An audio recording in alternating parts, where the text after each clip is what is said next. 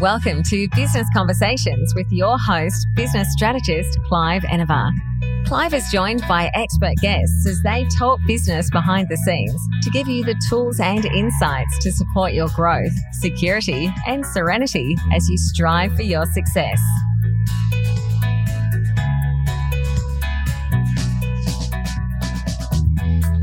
Welcome to another episode of Business Conversations with Clive Enever. I am Clive Enever, business strategist, and we're having a conversation with Rachel Allen about modern marketing for business success. Rachel is a sought-after coach and consultant with 26 years marketing experience, 15 of those in her own business. Rachel's expertise is in strategic and integrated marketing, where she enables business owners to think bigger about their business and to identify and respond to opportunities. Her mission is to see business owners become the best version of themselves. Hello, Rachel, and welcome. Hi, Clive. Thank you. It's great to have you here, and in particular because 15 years in your own business. Now, according to the ATO, 65% of businesses fail within the first 3 years. That puts you in a fairly small minority. I know. It's. I think I've just had a birthday, or about to have a birthday in the business as well. So it's exciting, and I don't know what my recipe for success was. I think I've changed my business a lot through the years from when I started, and I think just being always agile and just working out what the consumer wants and what I want as well. Very good. I'm glad you added that last piece, because often we hear that the customer is always right, and that's not necessarily been my experience, Rachel.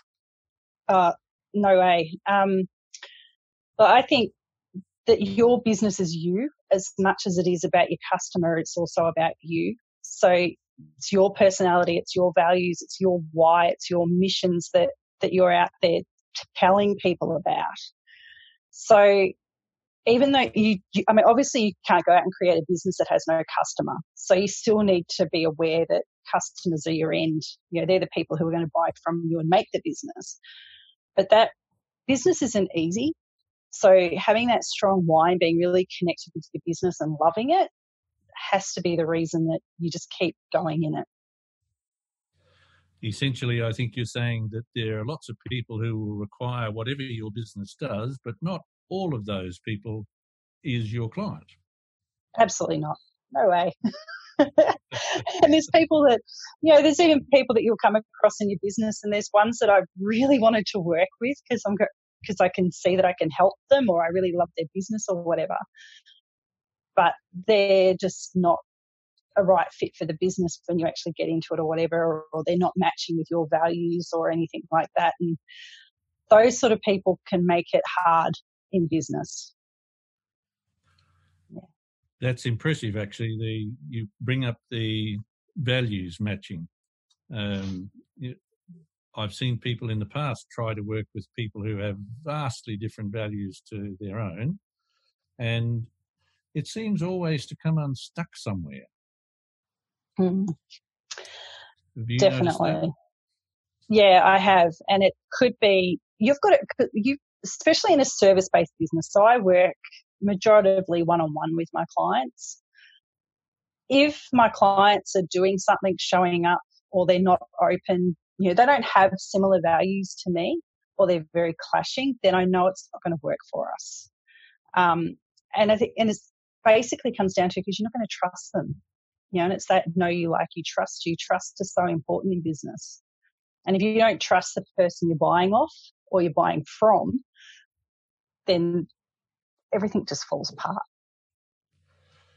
Indeed, we've got to have that know, like, and trust. Now, you're a marketer person, and you've been doing that for a long time. But I understand you're doing that from a home office. Is that right? Absolutely. And how long has that been going on? I think I started the business back in the office I'm in at the moment, in the house, and then we moved to another house, and then we moved to a serviced office for a little while. And that was all very nice and glamorous, but, you know, I was in other people's spaces. And then we moved back to this house, and it was just the office. We weren't living here. And we had a lot of staff. And then I had a baby, and things just got too hard. So we moved into the office and built an extra bit onto the house for the office. So the office has moved around. Being at home makes life so much easier to manage, because I can be here, I can be working. My daughter's here. When she was younger, she was around. You know, I don't get sidetracked. You know, in fact, you hear stories of people going, you know, gets caught up doing the dishes. I get caught up being in my office, not doing domestic things I need to do. So it's kind of the opposite. I love working from home. I do go out to co-working spaces every now and then. I've got spaces that I can go to if I'm traveling. But my work output is exactly the same at home as what it would be if I was in an office. Yeah, as we're having this conversation, of course, Rachel, we're coming out of this COVID-19 lockdown. So this lockdown, whilst a lot of people found it a bit of a surprise to work from home, that didn't really bother you. Do you know what bothered me? It was everyone else in my space, because I was suddenly supervising home learning, and my partner was working from home as well, and he's still here. He hasn't gone back to work yet. So I found everyone else was in my space. So for me, it was the same. As far as working goes, it was exactly the same. It was just having everyone else here as well. Now, perhaps a lot of things have changed for a lot of people, with bricks and mortar businesses closing, at least for the short term. And a lot of those people either working from home or just not working. What's happened in regards to that in the idea of modern marketing for business success? Yeah. I think businesses have finally those businesses who weren't online when COVID happened found that they either had to very quickly get online, or they had to just forget about it, basically. So I think moving forward, and certainly the conversations I'm having with people at the moment, is that even if they had just a bricks and mortar shop, whether it's a store, a restaurant, whatever, there's an element of their business that can be delivered successfully online. So a lot of businesses went to online, whether it was to put their menus up there to take orders, whether it was to sell products that they would normally sell through their shop, whatever. So what's happening now is the discussion's turning to, well, going online was actually really quite successful for me through COVID, and I made money by doing that. So how do I keep the online presence going, but also still service my bricks and mortar clients or customers that are coming into the shops? So it's that blending of the two is one of the thing that I'm seeing, as well as staff who have been working virtually and, you know, not needing to be in an office, they can still continue to work virtually if that suits the business and the staff. So there's a whole range of things that we were forced to do during COVID that some businesses are going, actually, this worked for us. So how can we keep doing it past COVID? What do you think will be the major changes as we exit the COVID part in relation to those businesses? Will some of those businesses, for example, not go back to bricks and mortar? Will they shift entirely to online?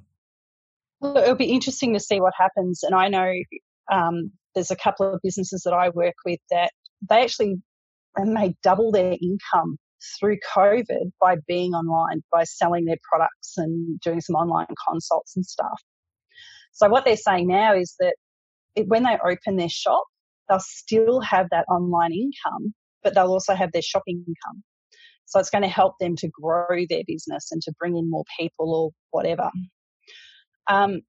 Look, I really hope that we can change our thinking around a lot of things to do with business and a lot of the way that we interact online. the way that we can connect online and have relationships with people.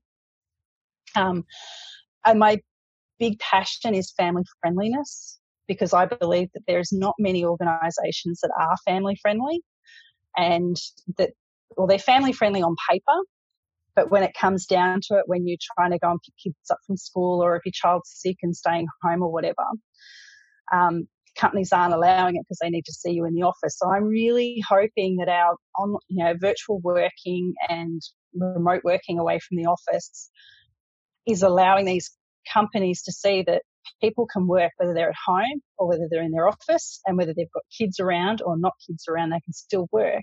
So they can be family friendly and allow people to have that time to be with their kids when they're sick or when they need to. And as you mentioned earlier, Rachel, you're at least as productive at home as you are if you're working in an office. In fact, I know I am. I'm more productive. If I count in times that I have had jobs and I've been in offices, if I counted the hours that I spent chatting about weekends or chatting, gossiping or whatever and socialising, I don't do that at home. So, I've got no one to socialise with, really. So I don't do that when I work from home. So I actually would do a lot more at home than what I would in an office.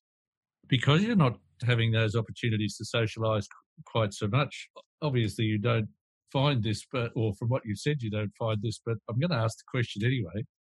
Do you find when you have an opportunity to talk to a prospective customer that you want to do that socialising? Yes, but I go to local networking events where I see people and I attend. I've got team meetings that I have online and stuff, so I'm connecting with other people I work with. So it's not like I'm sitting in my little bubble and not seeing anyone or having that. I also put more emphasis on socialising with my friends opposed to people that I work with. But hey, I'm always up for a coffee in a cafe. No problem. Now that they're reopened, actually, I made my first coffee date today with someone next week to go and have a chat to them about their business and my business and how we can work together and stuff. So, there's certainly a lot of socialising that happens, but it's structured and it fits in with my time rather than every day, sitting at your desk and people coming and interrupting you. Oh, very good. And so we don't want all of the coffee shops doing everything online. No. You still need that face. But yeah, absolutely. One of the things that we missed when COVID happened was that personal connection, which is why so many events went online. I think I could have done a coffee morning or a coffee chat nearly every single day. There was so much that still offered you a chance to connect online through COVID. So it's, connection is so important for people. So with the changes that might and might not happen, you're producing marketing for businesses to help them grow to their success. Do you have a particular niche, for example, which is a fairly common term associated with this sort of thing that you work with? We'll throw out the traditional meaning of niche in that it's not an industry type. It's not geographic. So I work with businesses all over the place. I've got clients all over Australia. I have worked in the past with American and the UK and New Zealand as well. So it's not a niche as far as, I can go anywhere. I also don't work just with specific industries because I get too bored, and I actually enjoy learning about new industries and new things and new products and stuff. I love working with women, and I love working with women who are ready to grow their business. And we talked earlier about the failure rate of startup businesses, and women, they are among some of the most people who are starting businesses are women. Majority of them have children at home, so they're still trying to do it with kids at home. And on top of that, women's failure rates in businesses are a lot higher than men as well. So I think women need a lot more, my belief, and I'm a woman, so I get it, that there's more support that's needed for women to keep growing their business and to keep focused in their business as well. So that's who I love working with. Not saying I don't work with men, because I do have male clients, but primarily I work with women who have been in business for 5 years or more. So they're over that, new baby sort of feel. They're into the growth of their business, and they're stuck as to where they want to grow to. So having been there for 5 years, of course, they have probably have a more concrete vision of where they want to go. Is that fair? Yeah, or where they don't want to go. I think in business you learn as much about what you don't want as much as what you do want. Yes, there's quite a bit of that, of course. Yeah. Let's look at what you actually do for folks in business. They want to grow their business, which might be a big growth, a small growth, or something in between. How can marketing help in those sort of circumstances? Sure. So the way I see marketing is it's holistic across your entire business. So it starts back in the, why am I in business? What are my values? How am I showing up? All the way through to the actual sale of the product or the thing that you're selling. So marketing is holistic right across the whole business. Therefore, it needs to be integrated into all the steps. So the first thing that I do with clients is we create a strategy. And that marketing strategy will cover off on all the research, your strategy. So making sure all your goals are in alignment with each other. Because you're having a business goal with no marketing that's attached to it means that your business goal may not be achieved, depending on the goal, of course. But it's making sure that all of that is in there and that you've got campaigns that fit with all of your goals as well, and it's in line with your branding and whatever. So the first thing I would do is set the strategy, and then we create the implementation plan. I think one of my pet peeves with people is that I'll often get someone who'll come in and say to me, I want to run a Facebook ad campaign. And I'm like, why do you want to do that? And they're like, oh, because everyone else is doing it. Well, why, but why? What's it going to do to your business? It's that bigger picture thinking and that the reasoning as to why you want to do something. Why do you want to put a billboard up? Why do you want to do cinema advertising? Why do you want to go to that trade show? Why do you want to chase that piece of media or whatever the marketing activity is? It's the why. And without the strategy and the direction, you will spend so much money and time just floating around the marketing ether and not getting anything achieved. Without a clear goal in mind, it's very hard to produce criteria. Is that accurate? Absolutely. You've got no actions. You've got no, you don't know when